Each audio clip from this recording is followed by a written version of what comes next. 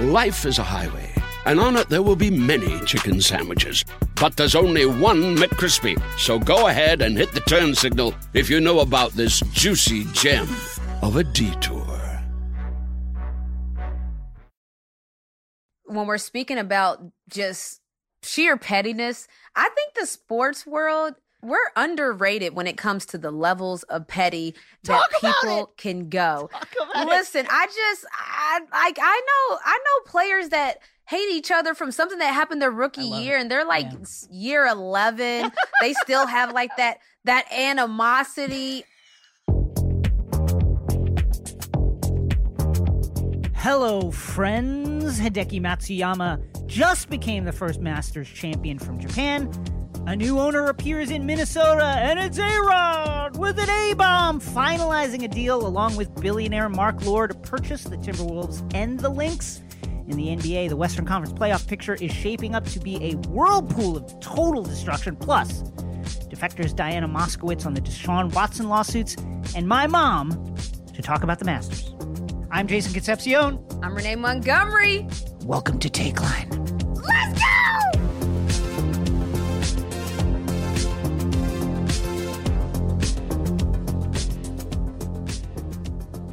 On Saturday, news broke from who else? Adrian Wojnarowski, that A-Rod, Alex Rodriguez, and billionaire Mark Lore are finalizing a deal to purchase the Minnesota Timberwolves. And your former team, the Minnesota Lynx, Renee, the price reportedly being in the $1.5 billion range. To my knowledge, A-Rod has not played professional basketball, although you often see like pro athletes are good at numerous sports. Not exactly new for players from other leagues to become owners, though. And here we are. What is your reaction to the story? I just want to say also, like, it's amazing when you're a billionaire that just becomes your title. Like, what does he do? What does Mark Lore do? I don't know. He just has a lot of money. He's a billionaire. He's just a billionaire. I think the reason that becomes your title is because the possibilities are endless. Once you get that B by your name, you can be whatever you want to be. And so now he wants to be an owner. You know, he was a former Walmart CEO. If that wasn't big enough, he wants to be something else. But to me, I like when I see athletes getting involved. So my first thought, I'm like, okay, A-Rod, I want to see a little J-Lo action. I don't know what's going on with them right now, but to me, I got excited about the idea of J-Lo being a part of the whole ordeal. But I really like to see now athletes taking a spot where they belong. And I know A-Rod has never played basketball, but athletes being at the top of organizations, higher management, it's always a good idea. Even if it's a cross sport, it's always a good idea. It would make a lot more sense, too, if athletes of the same sport could be in that role. But I think athletes get it across the board about how you should treat an athlete, how an organization should be ran. And that's across all sports. Like, that's not like for me, I started with football. And I never played football a day in my life, but I understand athletes. I understand how organizations should be ran. And so I think there's a crossover there. Here's my thing. What about the billionaires that could be anything that have no relation to sport, but just start buying and collecting things as collector's items? How do you, like, what are your thoughts on, like, just athletes not necessarily usually being in that? I mean, my reaction to this story is, what happened to the KG bid?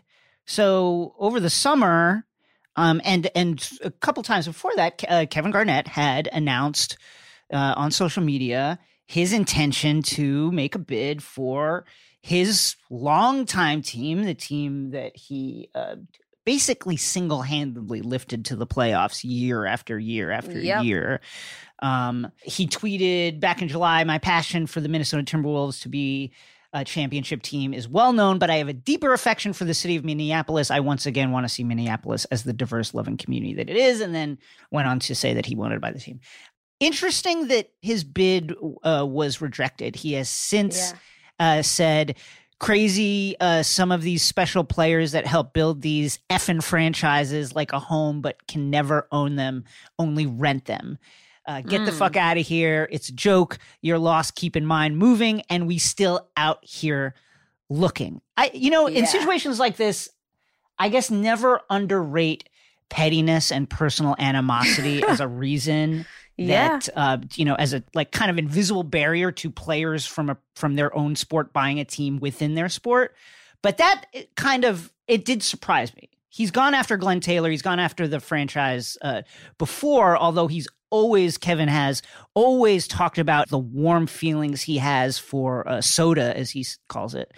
But I guess I really was surprised. It's like Glenn Taylor, here's the greatest player that ever played for the franchise. Again, lifted them to the playoffs year after year. If you look at the rosters that he was taking with him, it was like, and this is no disrespect for the players that played on those teams, it was not up to the level that Garnett was. He was one of the leaders in the league in rebounds, in points, two-way devastator, defense and offense, and playing with guys who just were not on his level year after year. Part of that is Glenn Taylor just presiding over, dysfunction for decades. And now in his final move, apparently selling the team to A-Rod and Mark Lore rather than, Kevin Garnett, who sweat for this team. It's just surprising to me. It's shocking. And, Glenn Taylor, I've had many, many, many interactions with Glenn Taylor, even in 2016 where we wore our shirts and the Minnesota Police Department walked out on us. Glenn Taylor and them stood firm backing us. So, I have that thought of Glenn Taylor, but I also wonder why they didn't want to sell to a Kevin Garnett. And I'm curious too, because this isn't the first time that an athlete has got a group together, got the funds right, and put in a bid. This has happened many, many times, but a lot of times the bids are rejected or they go a different route for whatever reason. I always like to speculate too. I wonder are people making deals on the way out? Like, so maybe A-Rod and the billionaire, maybe there's something like, I maybe want to do business with them in the future. So let me sell the team to them, build a relationship. Or I'm trying to figure out, because to me, it seems like a no-brainer. Like, what? Kevin Garnett wants to buy the Minnesota Timberwolves and he has the money. It's a no-brainer. So the fact that it didn't happen, to me, it's like, what are we missing? Let me ask you, so there have been numerous athletes recently who have purchased ownership stakes in sports teams, sports clubs. LeBron famously is a co-owner of Liverpool FC as well as the Boston Red Sox more recently this year. James Harden is co-owner of the Houston Dynamo and the NWSL Dash. Michael Jordan, of course, is quite out front as the owner of the Charlotte Hornets. Candace Parker, Naomi Osaka. There's a lot of them. And then there is Renee Montgomery, co-owner of the Dream. What is the role? Like, obviously, the athlete is important for not only like the money that they're bringing, but the cachet and their understanding of the culture and the team and the culture of athletics. From your perspective, what's the role of the athlete in any of these ownership deals? Like, what is it that the money player, Mark Lore in this case, believes that A-Rod brings to the table in a situation like this? Yeah, understanding of sports and athletes and what would make a good franchise. So when you get to the big leagues, you have to sell your franchise. There's free agency where you want to attract the biggest free agents, because if you do that, obviously you'll have a good team. And so I think that the money people want to align themselves with someone that will like lure in some good talent and bring in not even just good talent as far as the sports person is concerned, but other celebrities, make it high A-lister, events. Minnesota isn't the most flashy place in the world. So you add A-Rod to that equation, and now it gets a little more flashier. Like, it starts to get more appealing. People start to want to play for an A-Rod, and you won't hear Mark's name a lot in that aspect, but A-Rod brings an A-lister to the equation. What else athletes bring to the equation is an understanding of what it takes to be an athlete. And for whatever reason, like that's not valued high enough, and it's also valued high. So when I say it's not valued high enough, we still don't see enough former athletes in these high management roles. We still don't see enough former athletes, especially in the WNBA, in coaching positions of power that can make decisions. But then sometimes you see it, but it's a cross sport, or it's someone else where they're like, okay, look, A-Rod, we know you're a sports person. You played many, many years professionally. Maybe not basketball, but bring your expertise. That's kind of what it looks like to me. Shouts to Glenn Taylor, by the way, who bought the team for $88 million in 1994. $88 million. Is set to sell the team now in 2021 for $1.5 billion in Minnesota. I mean, this is, we've talked in recent episodes about small market versus big market.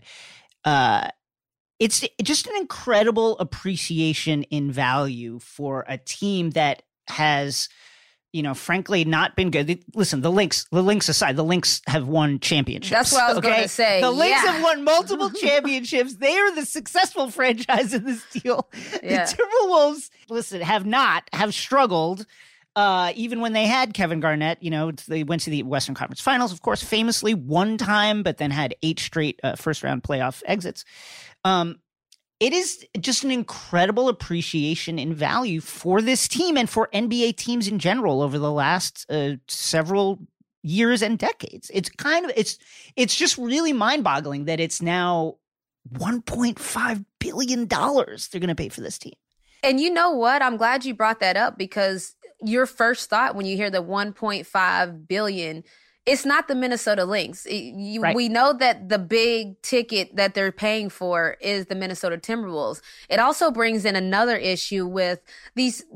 I don't want to call it a throw-in deal, because I hope that A-Rod and Mark will appreciate that they have a gem in the Minnesota Lynx. Like, they have 4 titles in 10 years. They have a top franchise dynasty that not only wins on the court, but they excel off the court and how they are presented as an organization.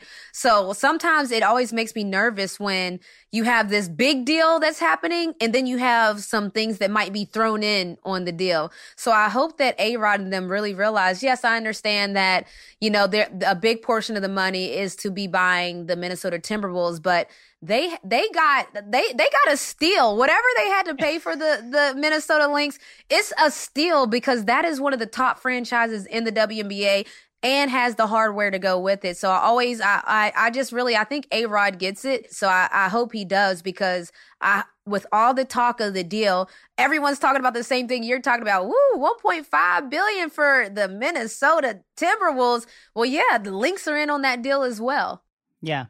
I mean, the other thing is expansion may or may not happen in either league, right? In the WNBA or the NBA. It's a remote possibility, however, all of which is to say, I hope that athletes, specifically the athletes who play for the teams, are able to hook on to ownership groups that will allow them to participate more directly in the success of a franchise, especially if they helped build that success. I think that's what I don't understand why this isn't the natural progression. Yeah. I would hope that in the future that people, who would take better care of the brand of the Minnesota Timberwolves than a Kevin Garnett, who gave his blood, sweat, and tears to it as a player, believes in the brand, wanted to be a part of the brand. So I just hope that people start to value that a lot more. When we talk about work experience, qualifications, people need to make sure that we don't just look at athletes as a sports person that can run and jump and be athletic and entertain, but also a business person. And I know that gets overlooked, but I'm not the only person that's been a professional athlete that can do business. There's plenty of us out there, but people need to value it different. I don't think that people value it correctly. Another thing that, again, not to just return to this, but another thing that really surprised me about the decision to go with A-Rod and Mark Lore is, in the past, Mr. Taylor has run the team, both the teams, but particularly the Timberwolves, in a way that, from my perspective, overvalues direct Minnesota connections. Flip Saunders, right? University of Minnesota. Ryan Saunders, Flip Saunders' son, who later went on to coach the team. Flip Saunders was a longtime coach of the Timberwolves. He always seems to select people with direct Minnesota ties. Now, here's Kevin Garnett, direct Minnesota tie. the greatest Timberwolf ever again, and rejected his bid. Now, Garnett has gone after the team in different ways. He said once after a trade from the Timberwolves to the Nets in 2015, I'll always have a special place for the city of Minneapolis and the state of Minnesota in my heart. But I don't do business with snakes. I don't do business with snake motherfuckers. I try not to do business with openly snakes or people who are snake-like. Oh, okay.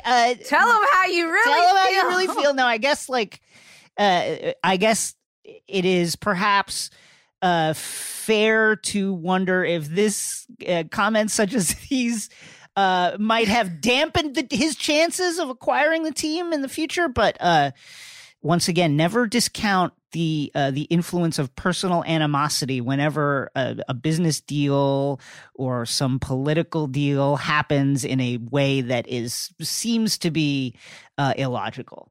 Yeah, I agree. And one more thing, when we're speaking about just sheer pettiness, I think the sports world, we're underrated when it comes to the levels of petty that people can go. Listen, I know players that hate each other from something that happened their rookie year, and they're like year 11. They still have like that animosity. I think that is, you hear it in Hollywood all the time. Sure. Like, oh yeah, you'll get blackballed and blacklisted, and you hear it all the time, but man, it really the sports world is so small. The coaches, if you get fired one place, they're going to be a coach somewhere else. You got bad blood there. Now you can't go to this city. I think that the sports world is underrated. So to that point, I didn't necessarily know that KG said all of that about not doing business with snakes. But now that you said that, I think that there is a direct correlation because to me, I was just asking, I'm like, am I missing something here? This seems like a home run, no brainer. Think about the fans that would get behind it, the city, how they would get behind it. But there we go again. There's that P word, petty, that I didn't. You got to know the full story. Have you ever carried a grudge, like from amateur basketball all the way to the pros? Like, you don't have to name names, but if you want to, you could. But like, listen, I can tell you how much of a grudge I haven't carried. Sometimes when players get traded, it's like a sour taste in their mouth and different things of that nature. I got traded in Connecticut. And the GM that was in Connecticut is now our GM here in Atlanta. And I signed with this team a 3-year deal to come play here. So I'm one of those like, don't care. Let's keep it pushing. Because I don't really care about enough to hold on to it. Like if somebody says something to my snookabuka, which is my mom, my fiance, like somebody says something about the family, okay, I probably will hold it with me for a really long time. But if it's about me, like I can never hold a grudge when it comes to me. Wow. I guess it's just a function of, as you said, how small this world is and how few spots there are within it.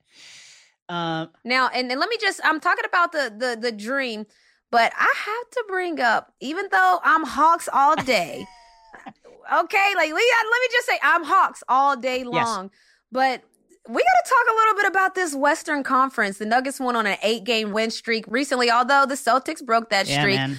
The Lakers, though, a lot of people were saying the Lakers are donezo. Everything is done. LeBron and AD out. As you can imagine, people would assume that.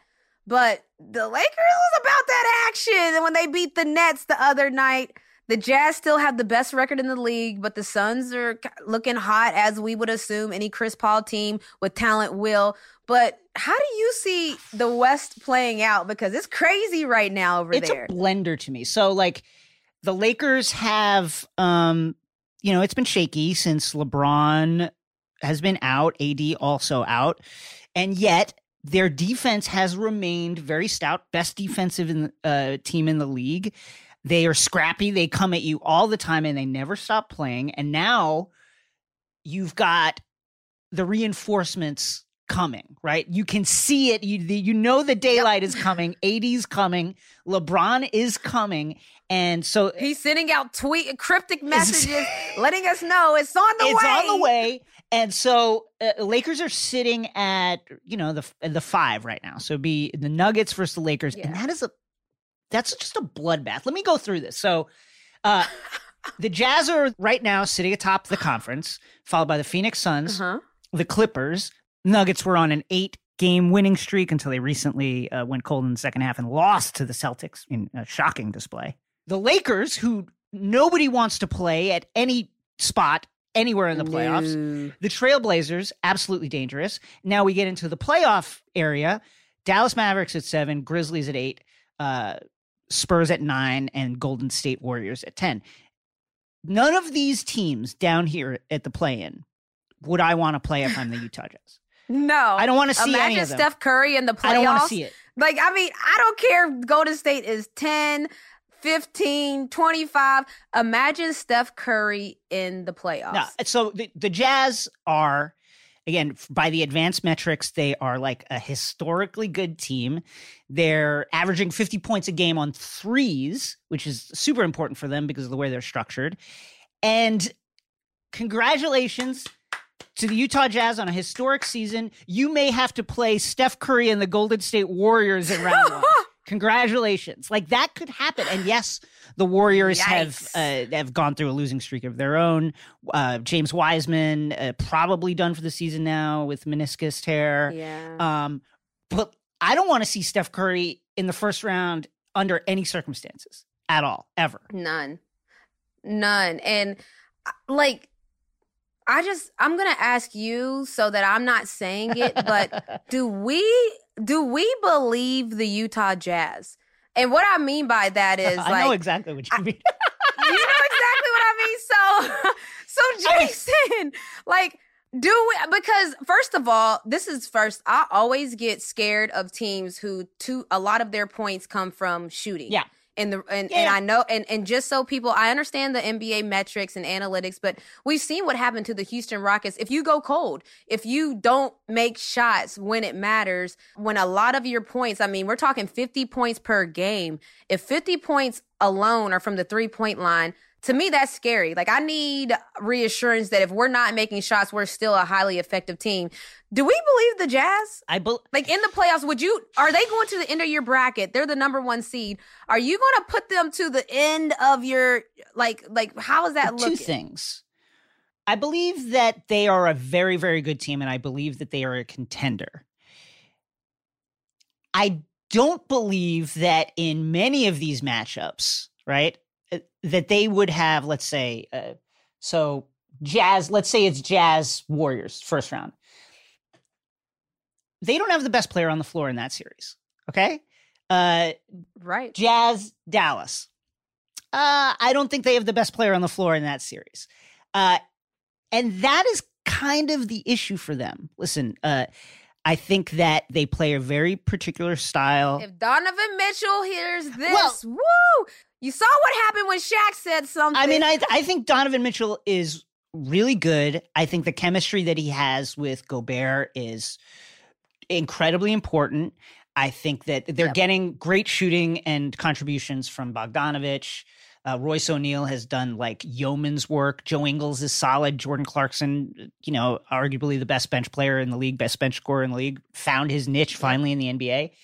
I just think that, like, for one, they play a very particular defensive style that does not really allow them to switch. Okay, so what happens when they start playing these kind of like teams that are going to demand that they switch? That's going to be interesting. Let's see what happens there. And then I think, too, their second best player, Rudy Gobert, some would say their first. Their most important player, some would say. You just can't count on him offensively at all, particularly down the stretch. Like, that's not where you're getting your scoring. It's going to be Donovan Mitchell, right? And hopefully you get contributions from Connolly and Bogdanovich and others. But to your point, let's say they go dry, okay, which happens in the playoffs because that's what happens. Yeah, they shoot 43 threes a game. They will take away, and they shoot like 20% clip. Teams know that, and they will work to take away those threes. Okay. Gobert, they're not throwing it to you, right, in the last 5 minutes of a close game.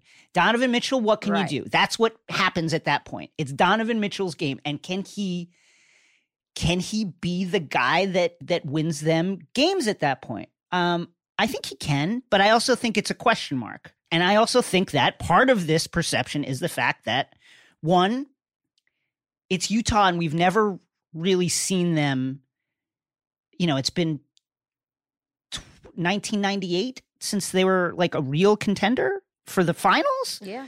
And so a part of this is we haven't seen it. And then a part of this is like, they're like Mitchell is untested, I think, as that guy, still a little bit untested. So it's a little bit, we haven't seen it. All of which is to say is I don't fully believe in them. I don't, because listen, the LeBron and AD, it's like that's a finals appearance every time, right? So yeah, I just don't know if I believe it's tough. it. That's why I asked it, because even take a number 4 team of the Nuggets. I mean, they have a Jamal Murray, Aaron Gordon, Nikola Jokic. Like they have Will Barton, Michael Porter Jr. They have firepower, and so yeah, I think the real question. That's why it's like. The Utah Jazz have shown us nothing but that we should believe it. But it's just that everyone, I mean, when you win 22 straight home games, like, we should believe it. But I understand that not all of us, we don't all necessarily believe it. So it's going to be interesting. Teams like that is going to be interesting. How about the Suns? First of all, I'm just really happy for Suns fans. It has been a really rough few years here in the post-Nash years. Devin Booker, obviously one of the brightest lights, young stars in the league. He is so young and so good. And now with Chris Paul adding that really veteran, I can get to my spot, I know how to call a basketball game and how to dictate flow at any time kind of expertise. Now the Suns are surging 37-15. They're 18-6 against teams with winning records, which is best in the NBA. Now they had the easiest schedule in the NBA through week 15, but like they're a good team. And they're sitting at number 2, which would have them play maybe Dallas. And yet again, here you go again. It's another bloodbath. Here we go. Let me ask you this. Let's say it's Suns-Dallas. Right. Based on that matchup, are the Suns more likely to get to the Western Conference Finals or lose in the first round? They're likely to get there. I believe the Suns can beat a Dallas Mavericks team. I mean, honestly, we played a Suns team, and with us being, when I say we, I told you guys at the top of this, I'm all Hawks all the time. But when we played Phoenix, we lost to them 117-110. And I believe that was a very winnable game. Like, I know that I know all players are probably like, oh yeah, well, Phoenix didn't shoot well, but we executed our scouting report, and I felt like we could have beaten them. So having said that, still, I think they're a beatable team, but I think that they, like, against a team like Dallas, I think they match up better than a team like us.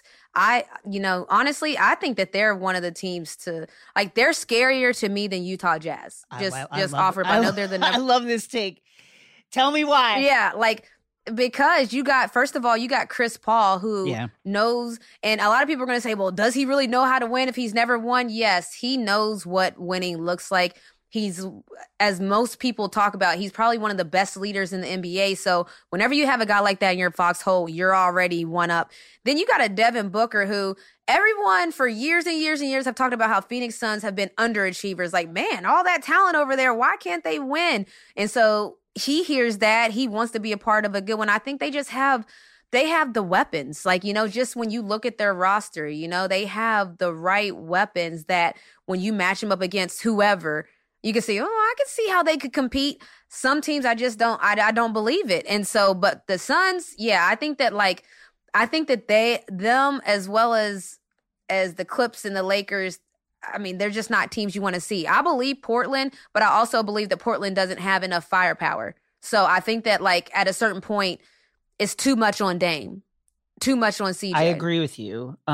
Clippers are really interesting to me because it's like I feel like they're just kind of like sneaking under the radar. There's been there's like so much talk about the Jazz. Obviously, as long as LeBron James is in the NBA, he will be the headline of almost every story, right? So, like, what's going on with the Lakers is a big story. But the Clippers are 37-18. Okay. Yeah. Paul George is struggling a little bit, but they're putting it together. I don't know. They've got a ton of experienced guys. Patrick Beverley will clamp you down and maybe injure your ankle. Kawhi Leonard. Yeah, but he's out for a month. Yeah. He's out for a month with a broken hand. Expect him back. Kawhi Leonard, obviously one of the best two-way players legitimately in history. Paul George as well. And they have Ibaka now that it gives them a kind of like a different look on the inside, a more veteran look, knows what he can do, physical, knows his spots, can hit that mid-range jumper. And yet, 37-18, I ask you the question that you asked me about the Utah Jazz. Do you believe in the LA Clippers? Woo! I believe that a team with a combined 748 playoff games, I have to believe them. Now, do I believe that same team can stay healthy? That I don't know. I think that a healthy Clippers team, and obviously we can say this about everyone, but the Clippers just, I mean, even right now, Patrick Beverley, he struggles to stay healthy, but anybody that plays that all out, you typically, they might get hurt. Paul George just hurt a toe. Kawhi, we know he's been Mr. Load Management for a lot of years. It's an issue. So, like, I believe a fully loaded Clippers team. I believe that they got embarrassed last year when they got knocked out. And I think that will fuel them this year. And I think they have the talent level, and I think they have the wherewithal to do it. You know, Kawhi Leonard has done it with the Spurs and then went to the Raptors and led them to do it and then was like, all right, I'm out. Peace. So, I mean, I believe they unquestionably have the talent, right? Unquestionably, they have the talent and the experience.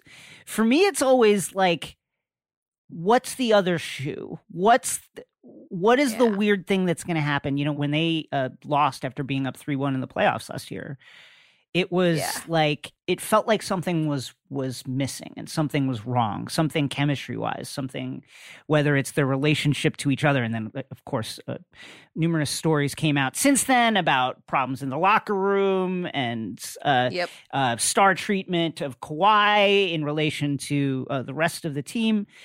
Kawhi wasn't practicing. He said he pulled an Allen Iverson.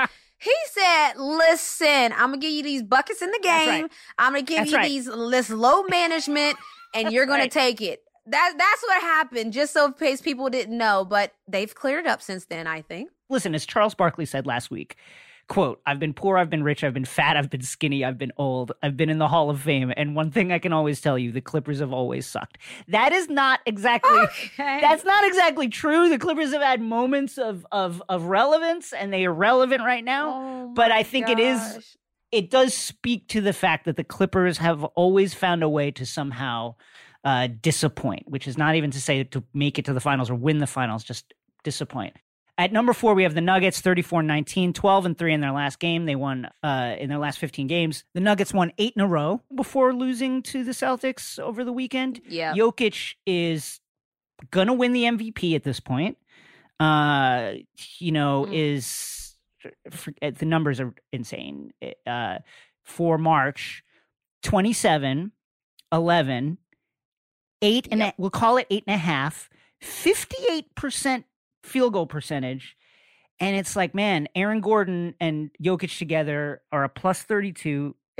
Aaron Gordon has discovered the thing that Jamal Murray, that other Nuggets players have discovered, which is, if I just cut to the basket, this guy's going to hit me with a pass. I'm going to score. And it's Aaron Gordon was the perfect addition to this team, because the way Aaron Gordon played already, like, you knew when you added him to that motion offense that the Nuggets, you got the Joker, that he's dropping dimes left and right. I mean, he's clearly he's a great passer for any position, but when you talk big men, obviously he's at the top of the list for a lot of the list. He's top 5. So when you add a great cutter like Aaron Gordon, who can also shoot, played in that Houston Rockets, that layup or three style, you knew it was going to be just gasoline already onto a team that was on fire. So, I mean, and then you look at the Lakers. Like, I believe a lot of teams. Let me just say that. I believe a lot of teams. But when you talk about the number 5 Lakers team, I think it's pretty understood that we don't care what happens. I don't care how many games they lose. No one cares. The worst offense in the league since LeBron James went down. We don't care any of it. When we talk about playoff runs, we know that you got to get, like, the Lakers are in the conversation. Like, yes. That's what's so crazy about all these other, like, we're breaking down the Clippers, the Nuggets. Do we believe them? The Jazz. I don't care what the Lakers do. We believe you because you got LeBron James and then AD. We believe them.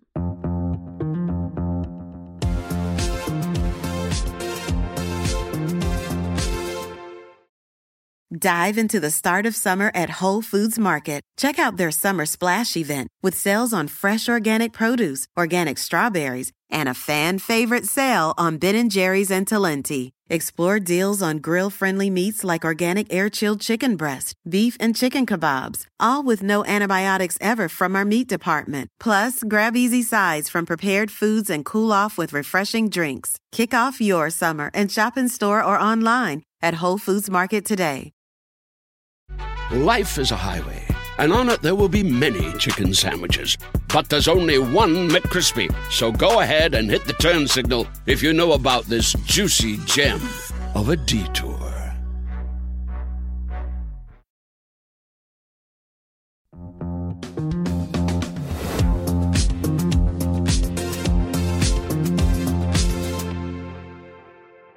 This just happened. Got news that the Minnesota Twins, Minnesota FC MLS team, and the Minnesota Timberwolves have all postponed their games in response to the protests surrounding the police shooting that happened over the weekend when 20-year-old Dante Wright was pulled over, according to Brooklyn Central Police, because of expired tags, and during the traffic stop was shot and killed. Protests have ensued, and the postponement started with the Twins, which they released a statement. Now other teams have surely followed suit. Ultimately, this is a response to similar events that have happened around the country, and in particular events that have happened within the state of Minnesota and Minneapolis in particular.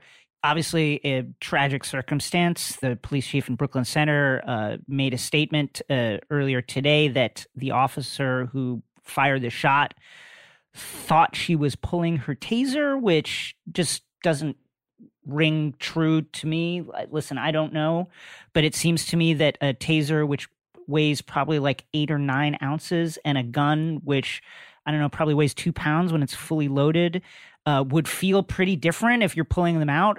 That's on top of the fact that the taser is usually on the weak side. They have that on the other side, and then the gun is on the right side, the dominant hand side. And that the trigger mechanisms are completely different, and the taser is yellow and bright yellow, looks like a laser gun. All of this is just immensely tragic, and it feels like, well, here we go again. We're doing this again. And I want people to understand, yes, mistakes happen, but incompetence when a life is lost, I don't know if that's acceptable. Like, that's that. So I know that people are probably like, oh, because I've seen the argument, well, she tried to yell taser 3 times and then proceeded to fire a single bullet. That's incompetent. Like, I don't know how you do that. You just listed off a gang of reasons why there's differences in weights. There's differences in the feel. Which side is it on? If a police officer is terrified when they're doing their job to the point to where they can't decipher, am I holding a taser or am I holding a gun? There is a problem there. There is something wrong. It's unacceptable. You can't be a police officer if when in times of crisis or when the situation is heightened, you can't think clearly, then you're not prepared well enough. You're not ready to be a police officer. So I can't understand these people like, oh, well, it was an accident. They released the body cam footage as if that's going to be almost justifying what happened. Like, if that was supposed to help us understand better, I'm still confused. Somebody lost their life. Yes. Dante lost his life over that, a mistake. And so you have to pose the question to people that don't get it.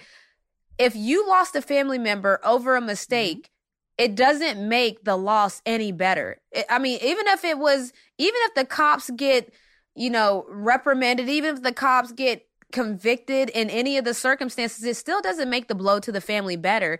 But to tell a family that's grieving, oh, it's just a mistake, she thought it was a taser and it was actually a gun loaded and she shot a bullet, to me, it's a no. So I'm glad that the sports leagues not only postponed their games, but also sent their sympathies and condolences to the family of Daunte Wright. Because a lot of times when we talk about these police shootings and we talk about these different scenarios, we almost dehumanize the person because it's like, oh, another name to the list. Daunte Wright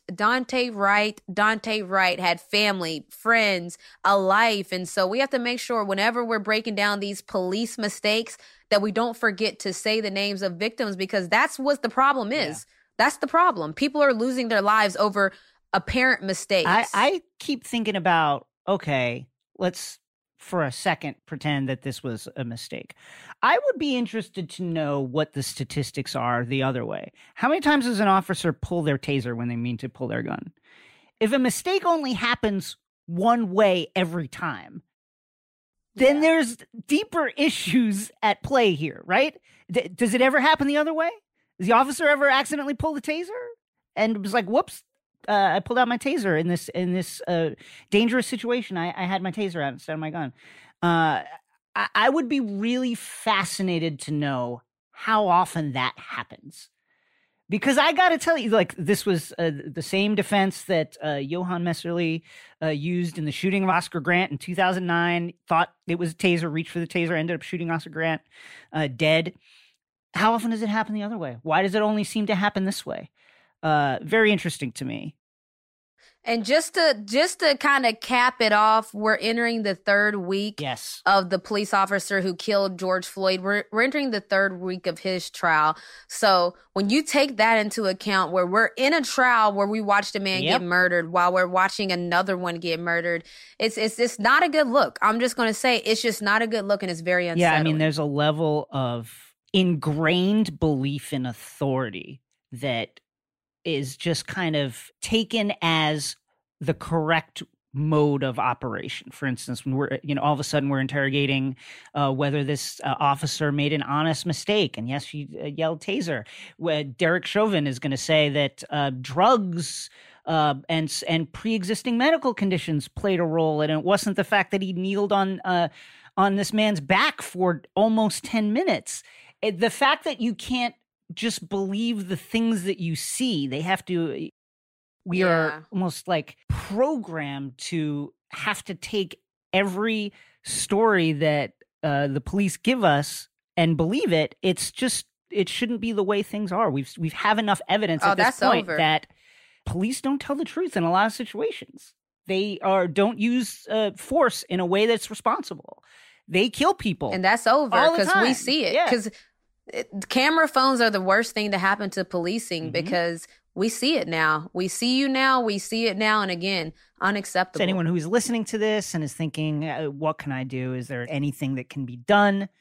The Minnesota Freedom Fund is just one organization that fights police and racial injustice on the ground in Minnesota, on the local level. You can find out more at minnesotafreedomfund.org. Joining us now is the Defector's Diana Moskowitz, is investigations editor for Defector Media. She's here to talk to us about the Deshaun Watson lawsuits. For those of you who may not be aware, over the past several weeks, a growing number of women, now a total of 22, have filed suit against Houston Texans quarterback Deshaun Watson over sexual misconduct, which occurred during massage appointments, according to their statements. He has denied all allegations, but has since lost endorsement deals and is in the middle of trying to force his way out of the Houston Texans. There are several things we want to get to in this story, and we've brought in Diana to talk about it. Diana, thank you for joining us. Thank you for having me.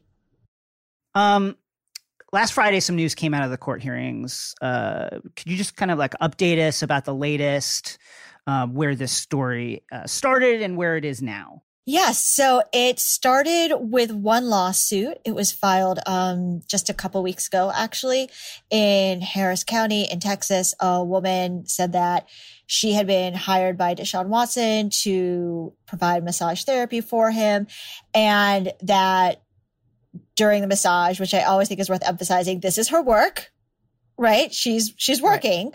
Right. He insisted on being completely nude and, among other inappropriate behavior, tried touching her with his penis. And then what followed was for lack of a better way to put it, a flurry of lawsuits after that. I just felt like every day there was another lawsuit. And a lot of these lawsuits are women coming forward, basically all saying they had similar experiences with Watson. Some are more serious. There are 2 where women say they were forced to provide oral sex. In some cases, he definitely did force them to touch his penis. And others, it was just he was trying to get them to touch it. One woman says she felt like he was forcing her to touch his anus. But broadly, again, all saying he reaches out to them on social media. They've never worked with him before. He wants to set up a massage.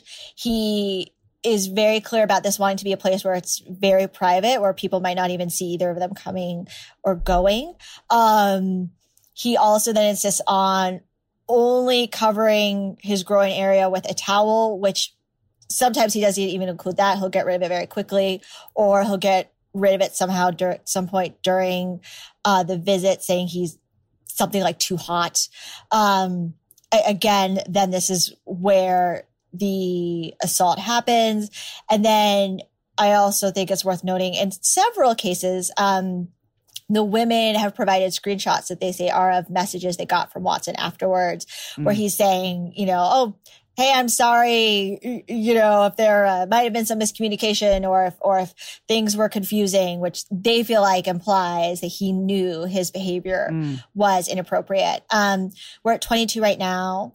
There are 5 women, according to Tony Busby, who's representing the 22. He said 5 other people did approach him, but they felt like there was not enough to file a civil suit in those cases.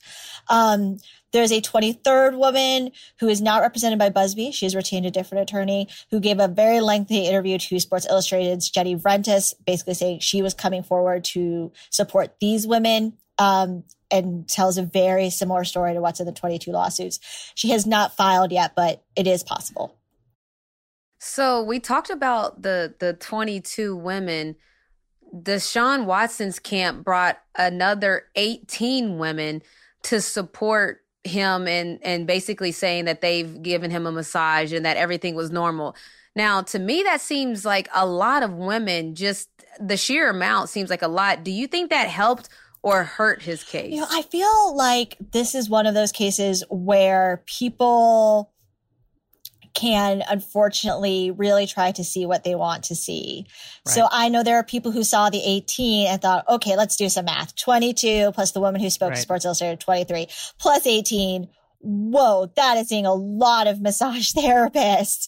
And is that normal for anyone, let alone a pro athlete whose body is so key to their job to just be constantly finding new massage therapists. There are other people who see those 18 women and immediately go, oh my God, well that proves he didn't do it, because if he was nice to them, then he must be nice to everybody. Of course, I would push back and say that's not the case. Right. How you are with one person is very individual. You can be nice to someone, horrible to the next person.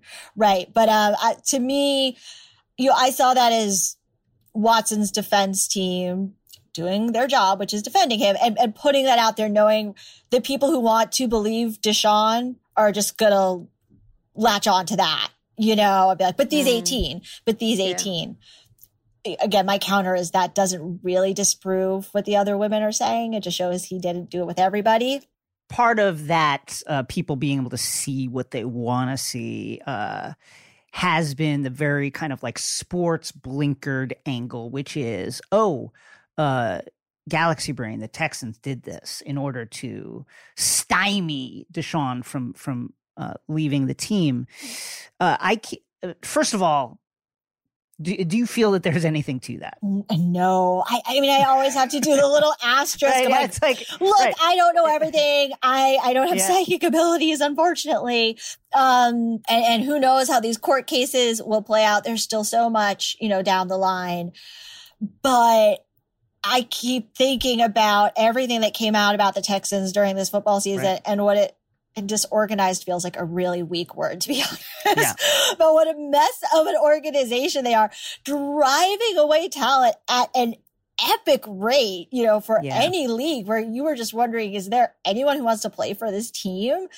And to then think that they are so organized that they could somehow create this conspiracy to either keep this down until Deshaun had angered them so much, or that they somehow cooked this all up. I just keep coming back to, I don't think these guys are that organized. I don't think they're that smart.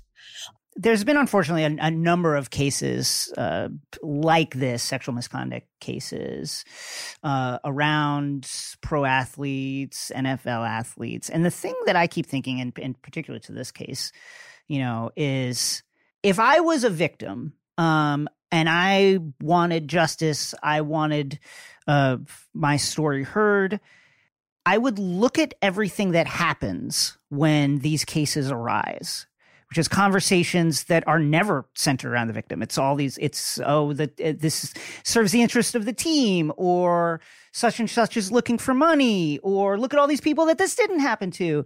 And I would honestly think, is all of this worth it? That's the thing that I keep, it just must be so painful to be like, well, is this what I want to go through? All of this, where people are going to have conversations that aren't even about the case. It's about the baggage that is brought to the case and all the other cases that have happened that are similar in the past. And that's on top of the fact that, standard operating procedure for any defense in this is going to be sully the accusers in some kind of way. Yeah, character assassination. So basically, it's kind of like he's asking, like, how difficult is it, for these women to almost come forward knowing that they're going against a famous person, somebody's favorite athlete, and then knowing that there's going to be that character assassination that almost happens inevitably because of those things. Yeah, we've already seen it in this case. Two women have come forward with their names already. And one of them did so like at a press conference. You could see her face. She read a statement. She gave her name, Ashley Solis. Yeah. And within, it was 24 hours, maybe 48, but, it was probably, it was really fast. She started getting death threats. She started getting rape threats on her Instagram account. And she has a personal website because massage therapy is her business. Of course, She has a website where she wants you to get in contact with her. And now people are using the contact me form to tell her to die. Wow. Well, people are sick. People are sick. Like, to send rape threats to a rape victim, that's another level. And I want fans to understand that's not being a fan. Like, that's just not being a fan. If you're a fan of the Texans, doing that is not showing that you're a fan of the Texans. If you're a fan of Deshaun Watson, doing that just that's wild. Like, imagine being the victim to yeah. I mean, I keep thinking, like, what amount of money even is worth this amount of toxicity and attention and like character assassination. It's just, I have a lot of respect for anybody that comes forward. Yeah. And I want to thank Renee for saying that, by the way, because I do think that there are people who think because I'm a fan of Deshaun Watson, because I'm a fan of the Texans, I have to defend them. Yes. And look, I started out as a sports fan too, but that's where the line of fandom for me ends, right? And look, we're not saying, because a lot of people, we're not saying he's guilty until proven innocent. I'm just saying you showing your support by attacking a victim is never being a fan, and that is never a part of sports. Like, so because you always have to, there's always going to be people on the other side. We're not saying that he's already guilty. We're not saying any of that. I'm saying if you think that you're being a fan by supporting him, by attacking someone else, like that ain't it. That just is not it at all. Yeah. Do you think that the kind of cultural awareness around these kind of cases, particularly within football, has changed at all? Like, if Roethlisberger happened, if his two sexual assault cases happened in 2021, are they treated differently than they were treated then? I feel like they are and they aren't. It's interesting to see so many people talking about the Roethlisberger case because I grew up in a Pittsburgh Steelers home. So I remember that one very, very clearly. And I tell this story sometimes where I remember having this conversation with my dad because that's what we talk about. We talk about the Steelers and just saying, they have to get rid of him. They have to get rid of him. This is unacceptable. And my dad saying, no, they won't, because his job is to win football games. And do you know how hard it is to get a quarterback at that level? And my dad was right. Wow. He was totally proven right. And so I think that with the time that has passed, especially between then and now, Me Too happened. Yeah. I think there is more awareness. I'm seeing better conversations. I'm having this conversation with both of you on this podcast, which is not something a conversation I could have fathomed having, 4, 5, 6 years ago. But at the same time, I still, I hear that voice in my head saying, he is, and in this case now it's Deshaun Watson, but still he's an elite quarterback. And do you know how hard it is to find a quarterback who's that good at that level? And so I think some has changed for sure, but I would never say that, this is been a groundswell or rethinking of our national values just yet. No, you're absolutely right. Sports finds a way to use an athlete until they aren't a good athlete anymore, or they can't use them anymore. So that's a whole nother topic for a whole nother story. Diana, thank you for having me. Yeah, thank you, Diana.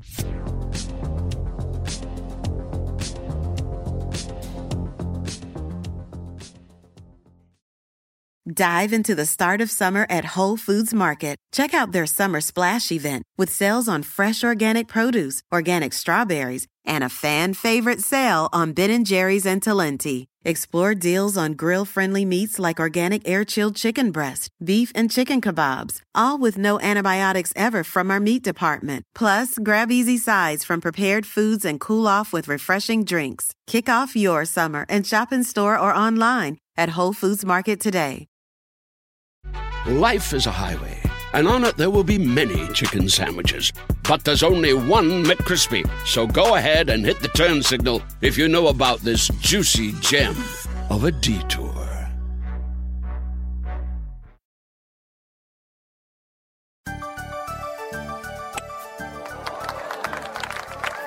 Renee, the Masters was this past weekend, and I know if you're anything like me, you're a huge golf fan. Is that right, Renee? Well, listen, neither of us are golf fans, but I know I have a very big golf fan in my life. My mom. What up, Ma? So my mom is a immigrant from the Philippines. She's been in this country 40-something years, is a huge golf nut. Her and my dad were both golf freaks. And I think it's important to also say this. She considers Tiger Woods legitimately to be her son, to be her firstborn son. She relates everything in golf through the lens of Tiger Woods. I spoke to her this weekend right as the final round started and after Hideki Matsuyama had clinched his Masters win, becoming the first Japanese player ever to win the Masters. Here are some clips of our conversation. So it's Sunday morning. Matsuyama's teeing off. He's 11 under. Tell me your thoughts on the Masters so far. My thoughts on the Master. Okay, he's good. He played on the Matsuyama. He's really good. I remember him playing always consistent. Okay, nothing bothers him. But I'm for Sander, the underdog. Why do you like that? Especially, I like him. He's very consistent. Remember, he won. He won the second place when Tiger won the Master in 2019. Yeah. So he's been playing very, very good. Plus, I like him. He lost his eyes, just like me. Hey, what happened to his eye? He was actually an Olympic hopeful, but then he had a car accident, a head-on collision, and a piece of glass went into his eyes. So he got blind. Wow. Anybody you're disappointed in? Yeah. Who? Of course. Okay, Justin Thomas. You know, they're all gone. And but he's playing, but he's not on the lead. And of course, Justin was in... Dustin. Yeah, I can't believe it. He didn't even make it. Dustin Johnson and I know Brooke is not going to make it because he just had surgery. Yeah. You know? What about surgery? Are you there? Yeah, your connection is the connection is bad. Hello? Hi, the connection is bad for some reason. Hold on. Your good friend Rory completely off the map. Oh my God. Rory, Dustin, forget it. I don't know what happened to them. I know Brooke is not going to make it, like I said, you know. Yeah. He hurt his left leg, and then he had surgery on the right leg, you know, and he only had, less than a month to practice the Masters, so forget it, you know. So you're pulling for you're pulling for Xander. Yes, definitely. He's the underdog, and I think he's gonna do it. So you're not moved by Matsuyama, what this would mean for the Japanese people, $1 billion in potential earnings over the course of his career. I like him too. He's good and he's quiet, man. He's consistent, but I'm for the underdog. Okay. You know what I mean? Well, and I miss my tiger. Matsuyama is Japan's first Masters champion. Matsuyama has clinched it. Xander made a great push at the end there, but yeah, he made a boo-boo.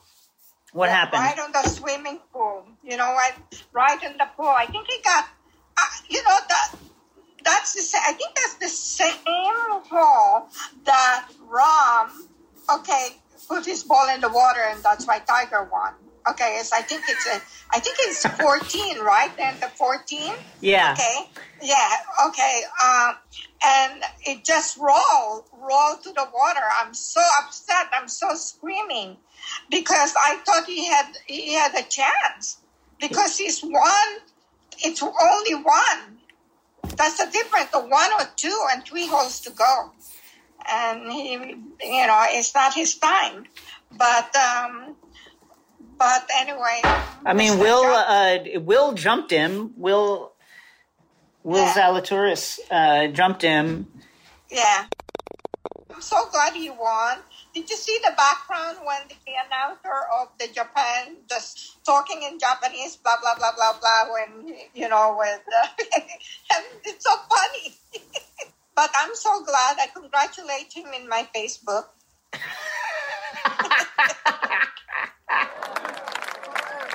So it's time for him to win. You know what I mean? Xander, what is it you like about him? You like that he's blind in one eye? Because he's like me. Yeah. Blind in one eye. You know what I mean? And I read his story, okay? And his father is very, very strict. You know what I mean? And then when he lost that his eyesight in one eye, I think, he was an Olympian, candidate, but then he didn't know what he wants to be. Yeah. And then he just saw, I think he was watching or something, Tiger or something, and then he said, let me try. And then that's what it is. And then his father is his coach, swing coach. Well, look at that. I believe. His major is that's all he wants to is major. Like Tiger. That's just like Tiger. Prepared. Yeah. He prepared just for the major. And Rory mentioned that when he went to visit Tiger, he saw all the things, and he said, Tiger, just think about the preparation is all about the 4 majors. So Rory said, think about that. He only prepared for the major. So the PGA is just so easy for him. Yeah. And it's the truth. And see, Brooke is just like that. It's major is so important for him. Do you have any Any dreams about Tiger lately? No dream. He sounds... I think, you know how private this Tiger is? Okay, we don't know how is his back. Yeah. With that car accident. And probably not good. Yeah, and you know, I was reading an article that he will need more surgery on that right knee, on the right leg. So I think it's over. He's just going to be coaching. Well, I think that's the next. Maybe that's the next step for him. Yeah. You know, and like he has his foundation. That's his his legend really. You know, is the foundation. Yeah. I mean, look how many kids, millions of kids that he sent to school. Yeah. You know what I mean? And they all, most of them are like being doctors, lawyers in Ivy League school. Okay. You know, so we'll check the stats on that. We might need to check that out. I'm not sure if that's true, but yes. That's true. Wait. I love your mom. Let me just start out by saying I love your mom because she knows what she's talking about when it comes to this stuff. I could just hear it because she's like, yeah, he just had surgery. He's not going to make it. But like, I love this because my mom is the same when it comes to like basketball and sports. So not golf. So I love hearing someone else's mom so invested. And you're like, yeah, mom, your connection. Like she's such an expert on the golf, but the phones. The phone's not doing great. Let me tell you, the phone's not doing great. Did you hear the disappointment in her voice when I asked her if she had any dreams about Tiger lately? And she said, no. Amazing. Mom, thank you for being our official golf correspondent. Hoping we go back to her for the U.S. Open.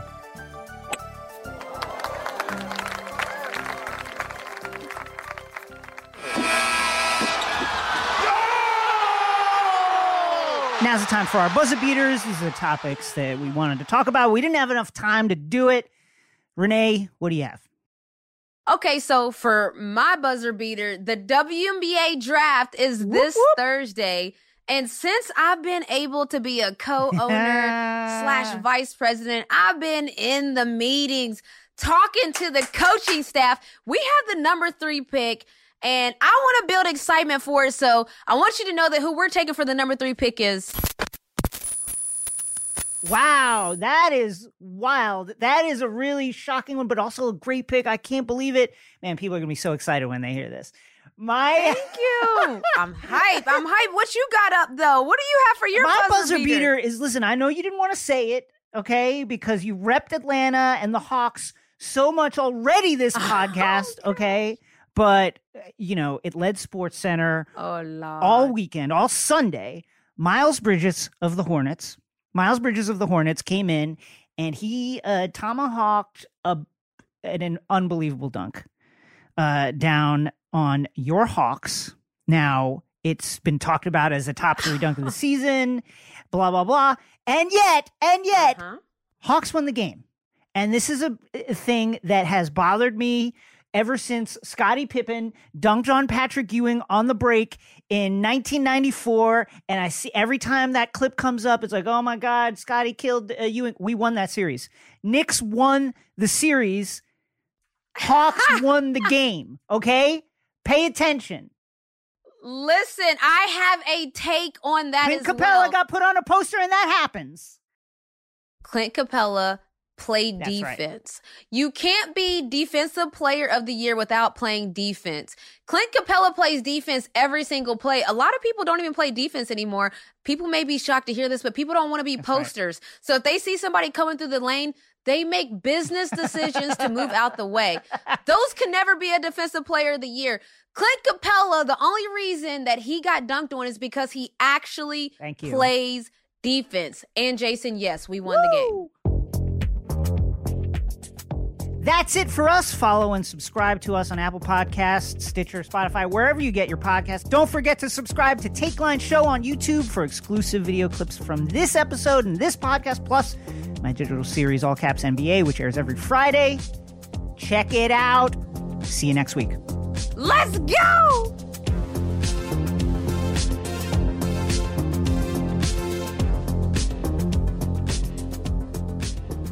Take Line is a Crooked Media production. The show is produced by Carlton Gillespie and Zuri Irvin.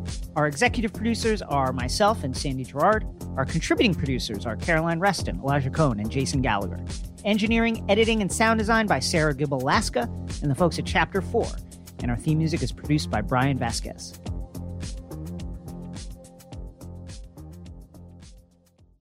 Dive into the start of summer at Whole Foods Market. Check out their Summer Splash event with sales on fresh organic produce, organic strawberries, and a fan-favorite sale on Ben & Jerry's and Talenti. Explore deals on grill-friendly meats like organic air-chilled chicken breast, beef, and chicken kebabs, all with no antibiotics ever from our meat department. Plus, grab easy sides from prepared foods and cool off with refreshing drinks. Kick off your summer and shop in store or online at Whole Foods Market today. Life is a highway, and on it there will be many chicken sandwiches. But there's only one McCrispy. So go ahead and hit the turn signal if you know about this juicy gem of a detour.